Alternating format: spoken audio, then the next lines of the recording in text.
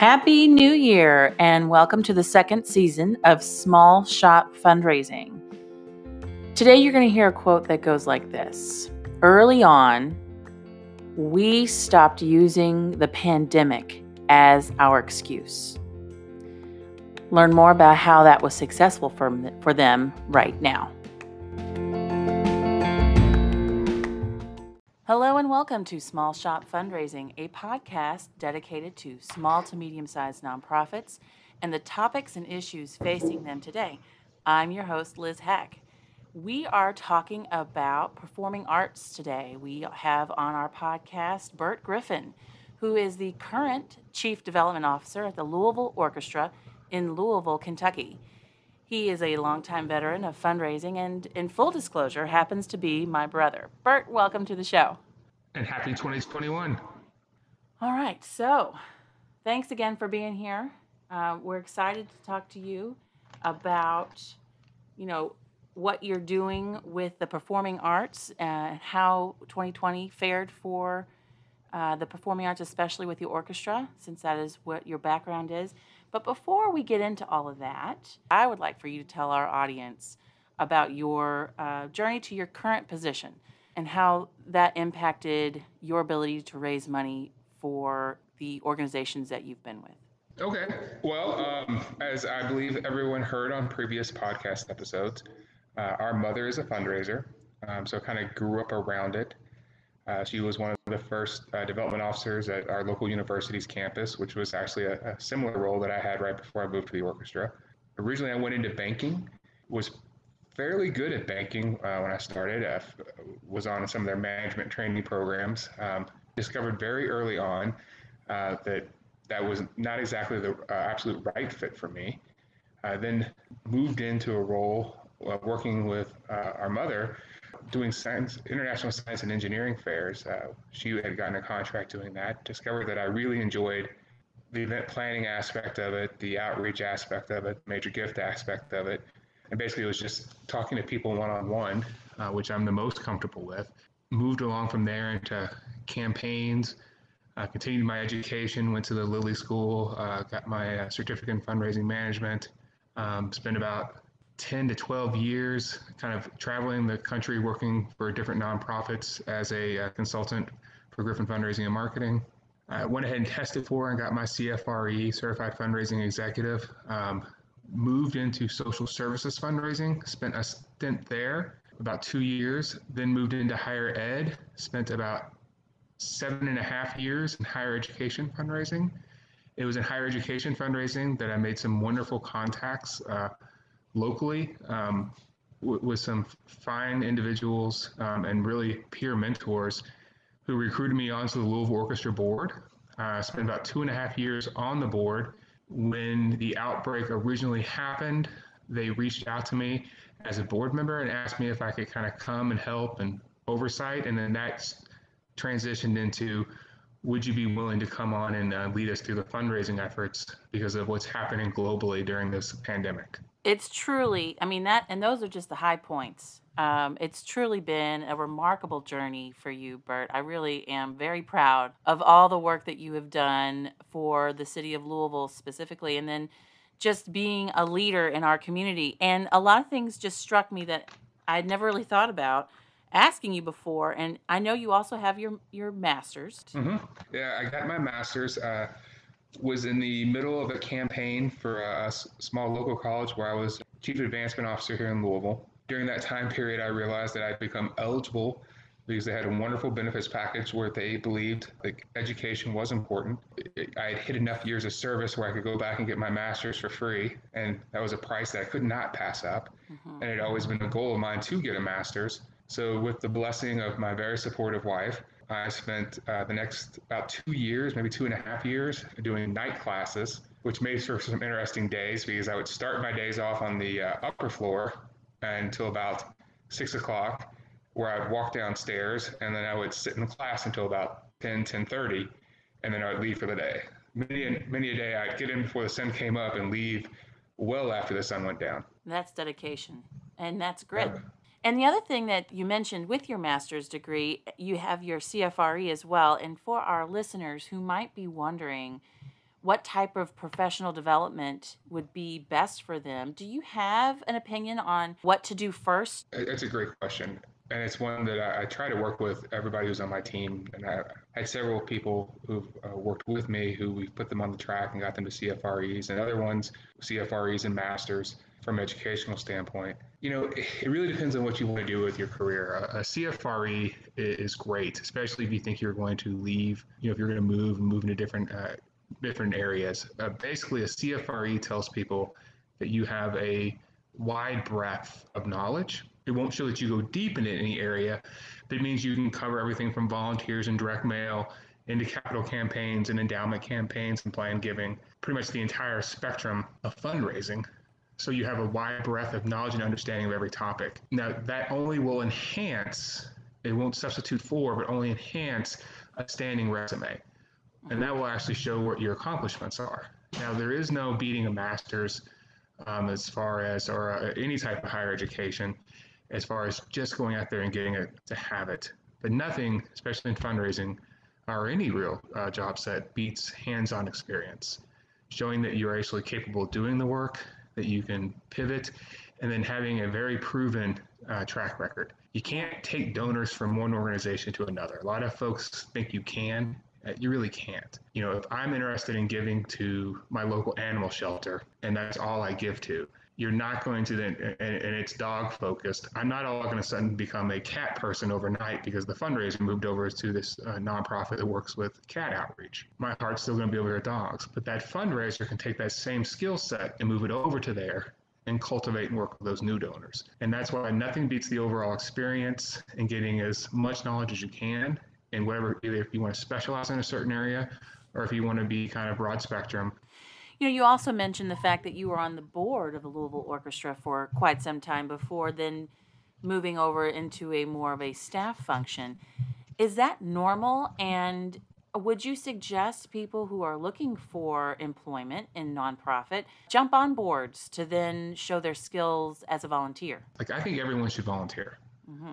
I think community outreach is something that is one of the greatest gifts you can give back to where you live. I read a great book during this kind of interesting times, and it kind of went through the meaning of life, and it was basically, the author got to the conclusion that if everyone treated life as if it was a game, but the only way to win the game was to improve both yourself and your life and the lives for everyone around you, and then play that to win. Imagine what would happen if everybody played that same game to win that direction, to try to enhance everything around them. And I spent a long time thinking about kind of that direction and overall thought process. So I don't recommend that anybody joins a board just to go looking for a job. Volunteerism and giving should come from the heart. All giving and volunteerism should come from the heart.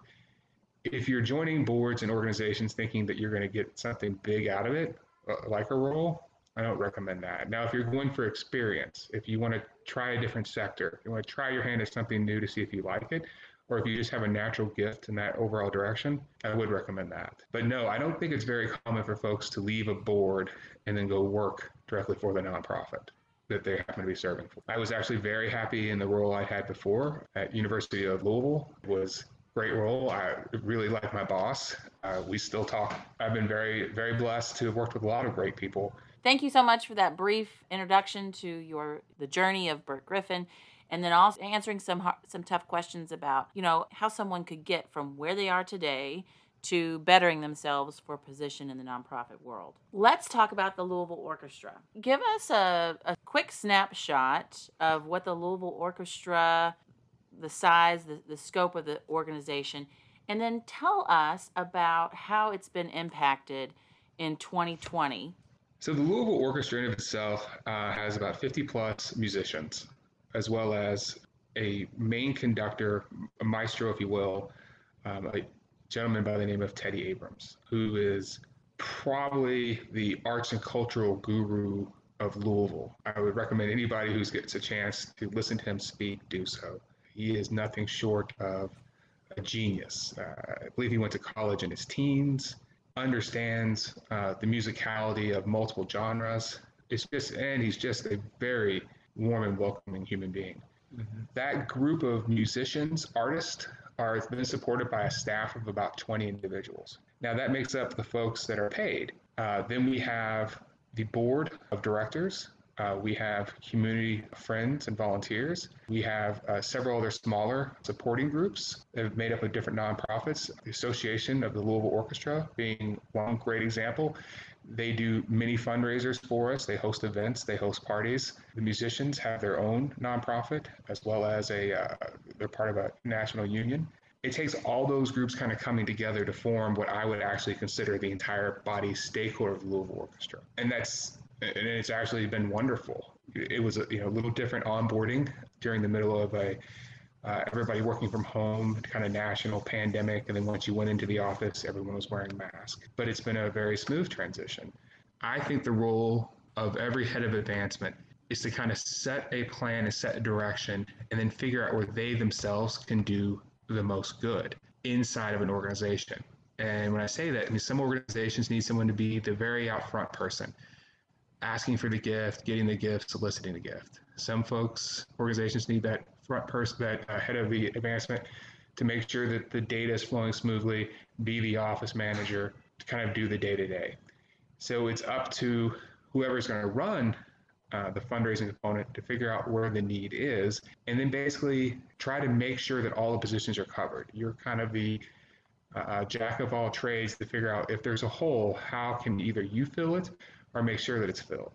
We were very fortunate that we had Teddy, who's an amazing local leader, as well as some key individuals, key volunteers who stepped up in tremendous ways and kind of led us through this fundraising effort. We took the approach. I had called a few key members prior to after I'd been offered the job and accepted, and we decided to take the approach as if it was a campaign, that we were going to go through this time period, not as if it was an annual fund, but we were going to set it up like it was a true campaign, that we are setting a new direction.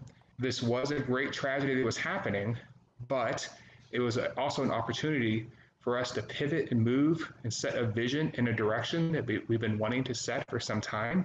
And this would allow us to start laying groundwork. And that's kind of the way we took the fundraising aspect of 2020. And our fiscal year actually doesn't end until May. And that's what we're kind of looking at towards the 21-22 fiscal year as well, is how do we set a long-term vision? How do we move towards that longer-term vision and show people that we're not just going to do the day-to-day, we're not just an organization that's going to, I mean, we're going to do the concerts, we're going to do the classics, we're going to do the pop concerts, we're going to do the community outreach. But how do we enhance that? How do we improve upon it? How do we try to include more people? How do we make it more available? Try to look for the silver lining when I can find it. This pandemic allowed us to look at technology such as recording our concerts live, then being able to broadcast those concerts live at a greatly reduced price.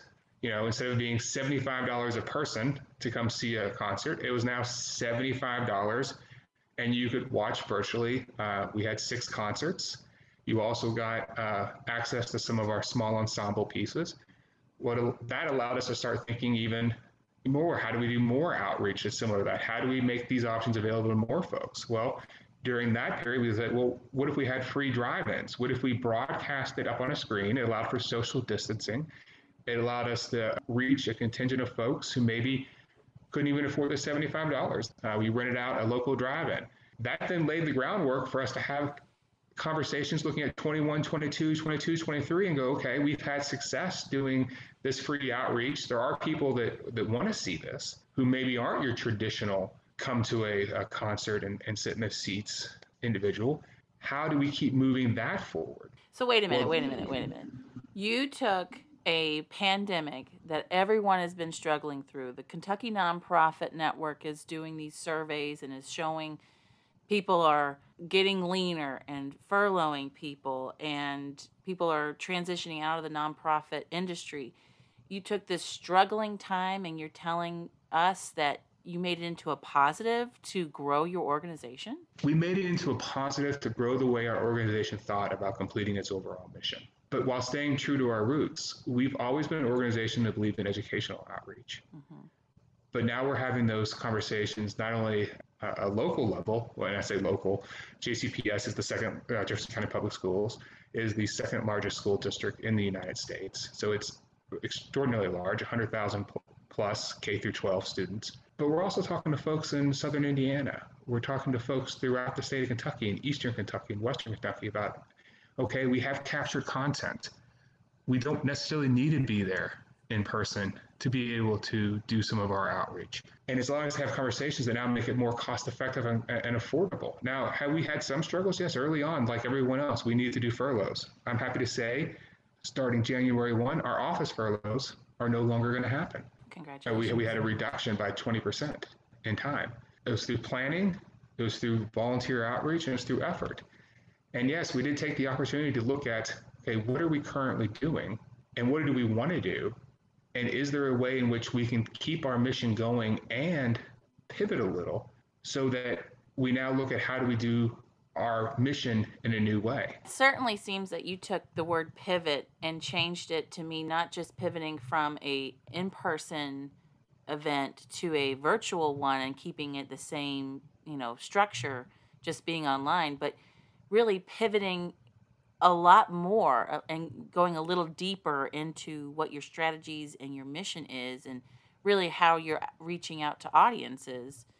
Is that something that you've seen across the performing arts, or is this something unique to the Louisville Orchestra? Some of the things we are doing is unique to us. Now, and you say unique, there's always going to be examples where 2 or 3 groups or a handful of groups are going to be having some of the similar concepts and similar ideas.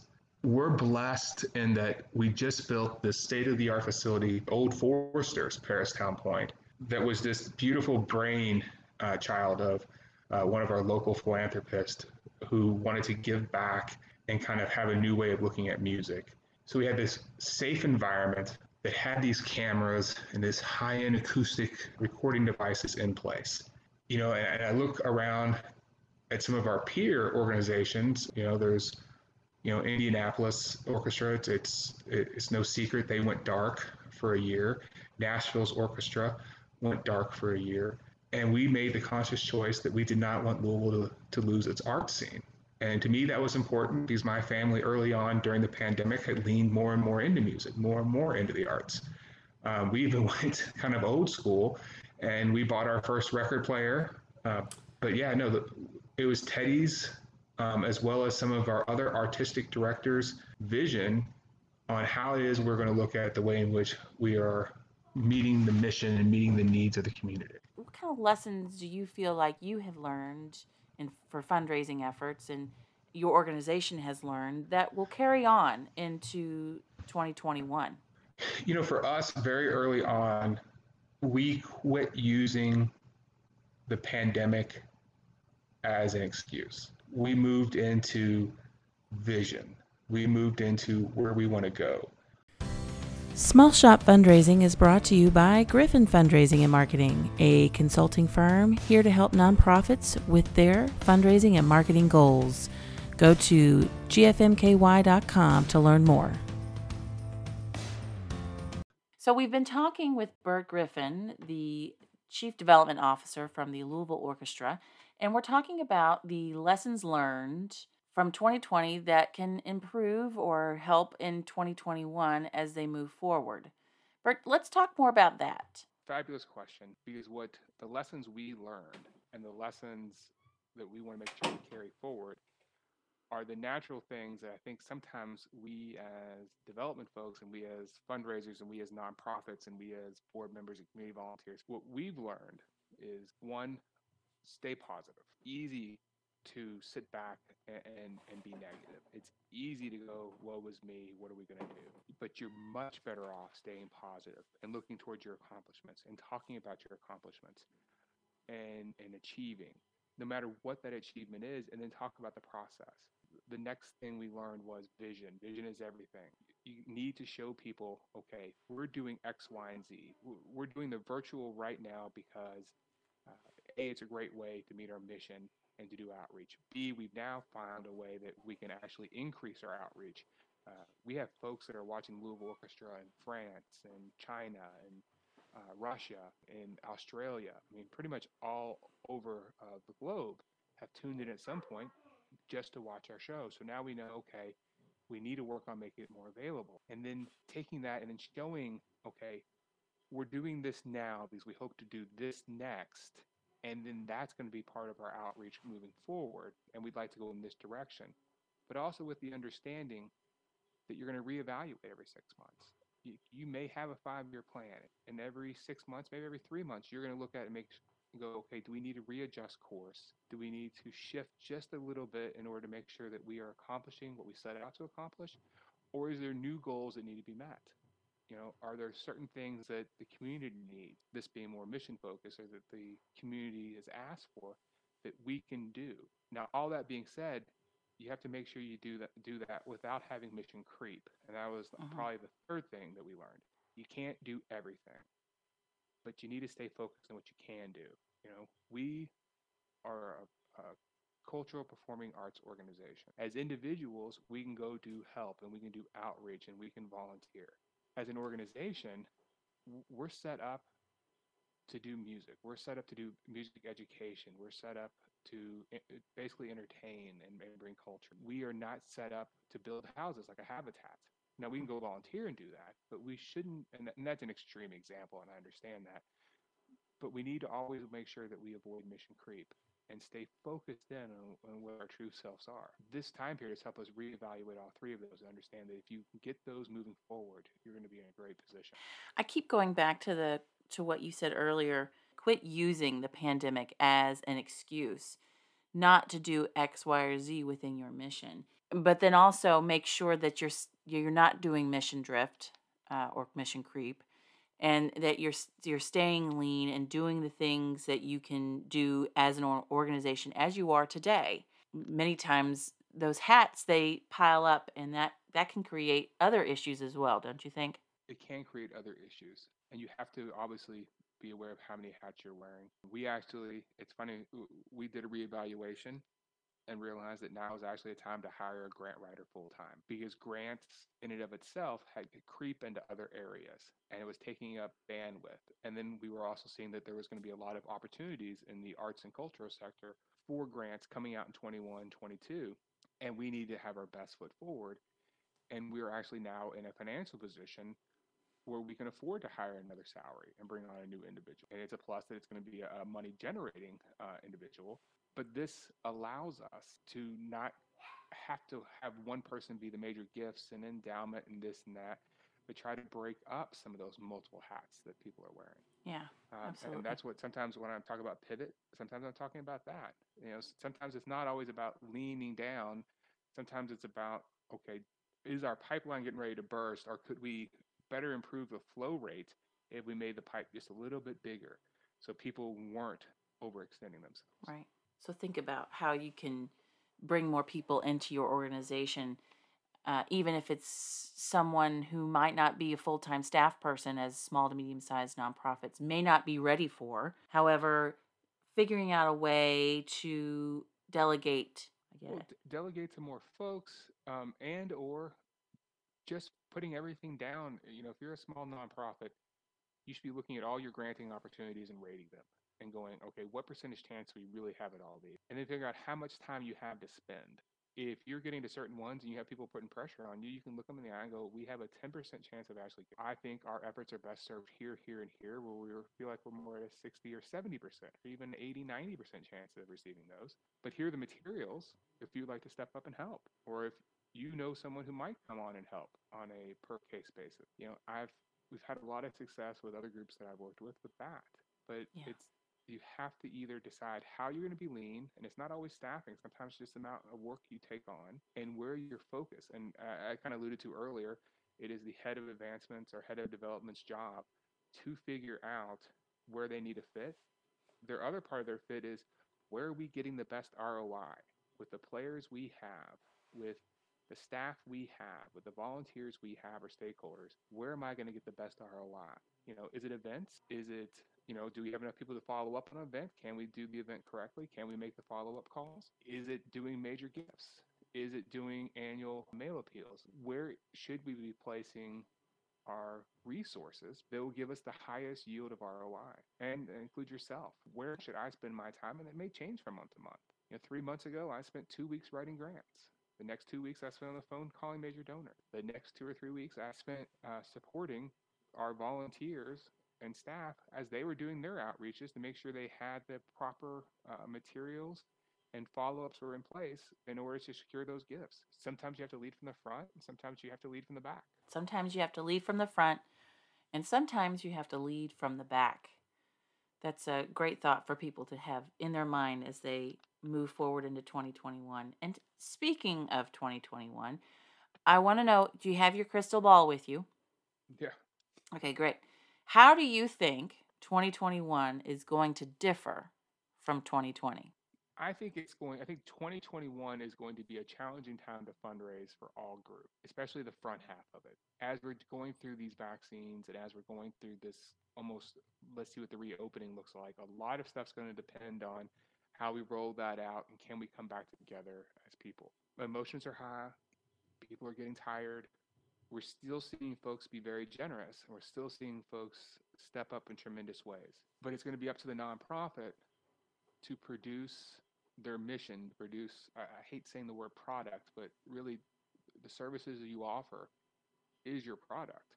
And nonprofits who can show folks that they're staying in mission, that they have a vision, and that they're able to keep moving forward are going to have a much easier time fundraising in 21 than those that shutter and have shuttered in place, or those that aren't able or unwilling to complete the mission, are still citing the pandemic as a reason why they can't do anything. So you're saying it's more than just we're still here.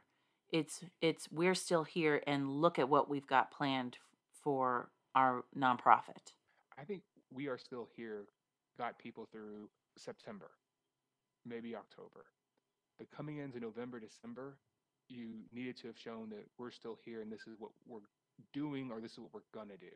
January, February, March, April, you need to show this is how we're doing it. And this is how we're doing the outreach. And this is how we're completing our mission. And this is how we're moving into areas that we know need the help. When we talk about vision and we talk about our education programs, we talk about having virtual lessons online, and we talk about having educational performances where a parent who's trying to teach their child, music can just hit a link and you'll have a professional musician teach you about the trombone or teach you about the viola or the violin, or you'll have a world-renowned conductor on the piano talking about this is what this composer was thinking when they wrote this.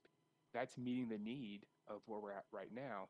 But simultaneously, then we can also then, like kind of allude to it earlier, say, well, this is how we're going to do outreach out into areas that maybe don't have world-renowned conductor and a world-renowned orchestra in their city, either in the state of Kentucky or maybe even some of our surrounding areas. This is how we can cost-effectively reach out to them and share the beauty that is this art. Great answer. And I think it's really important information for the entire nonprofit sector and industry to understand what 2021 is going to look like and the hard truth that we're not back to normal. And I don't know that there's going to be a back to normal for anyone. And that includes the nonprofit industry. And so thank you so much, Bert, for being on the show with us today. Got a couple more questions for you that we're going to wrap up with. These are my one common questions I ask most every guest, these 4 common questions. What one thing do you love most about the nonprofit sector? The entrepreneurial spirit mixed with the servant's heart. Okay, so that was very eloquent, but what about something that you love less about the nonprofit industry? The thing I love least about the nonprofit sector is that nonprofits tend to forget that 501c3 is a business designation, and it shouldn't change the fact that you are, in fact, a business. And I say that, I had a conversation a couple months ago now where I mentioned if you have 2 businesses that are doing the same thing in the same sector, in the same area, serving the same group of people, a lot of times they merge and the IP that is there is saved. And nonprofits, too often, will see one nonprofit that may be doing better than another nonprofit, but this other nonprofit, instead of looking to merge, will just go away. And then you lose all that intellectual property. You lose that IP, that entrepreneurial spirit that this group had, because there's no easy way for them to merge, or they don't think that way because they think about themselves as being a nonprofit and not a business. Too often we'll see organizations, they'll fall away, but they could have been merged in, and that IP and that thought process and that spirit could go to make the other group stronger, but there's no way, there's no mechanism to. Yeah, it becomes very difficult for nonprofits to merge sometimes. Some might say they get in their own way in some instances. That is a keen observation. What is one of your favorite resources you'd like to share with the listeners? That is a hard question.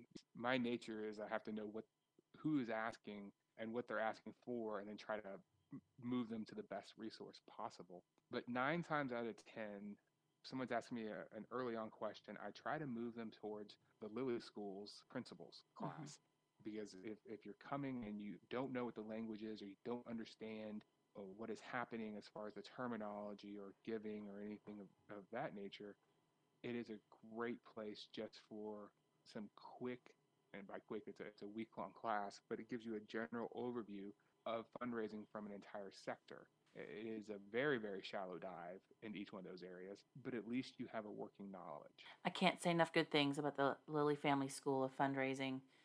That actually connects with my next guest, who will be on. She's been on before. Her name is Jackie Ackerman. She is the associate director for the Lilly School of Fundraising's the Women's Philanthropy Institute. The last question we've got here, Bert, is what is one thing you're doing or seeing in the performing arts sector to impact diversity, equity, and inclusion?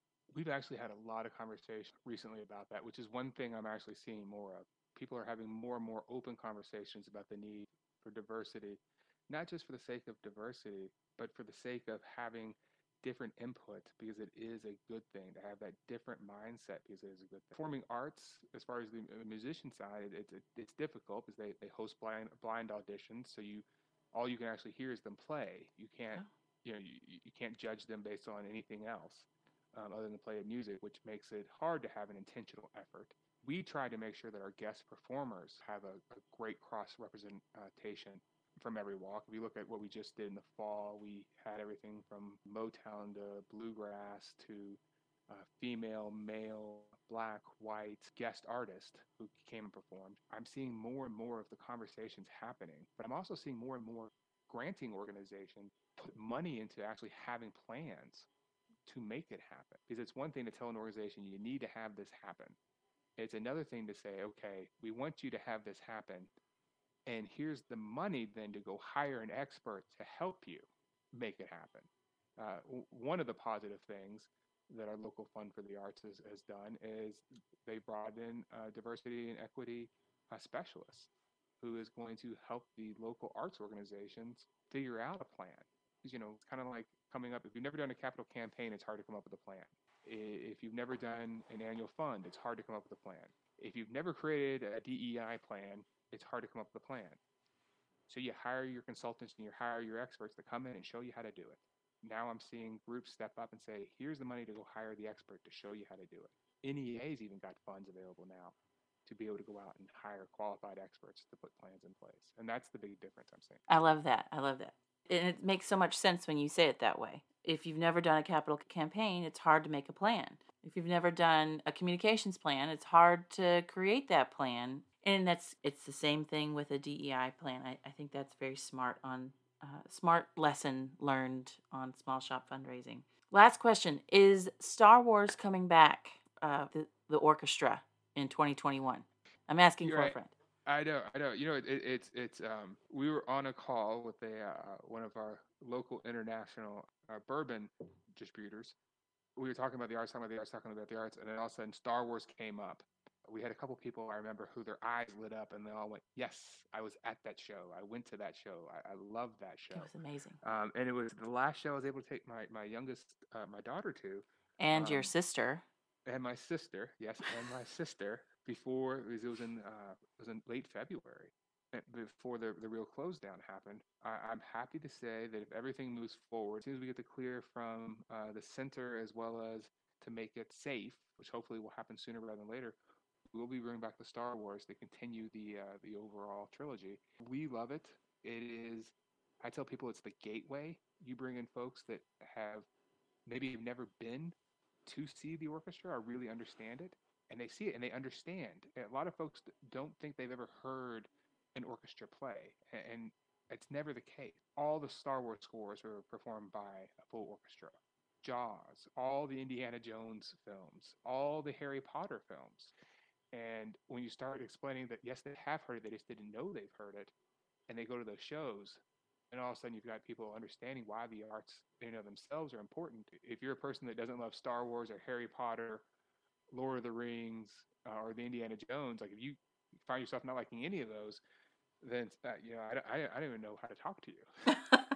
I remember being in my seat listening to the orchestra play.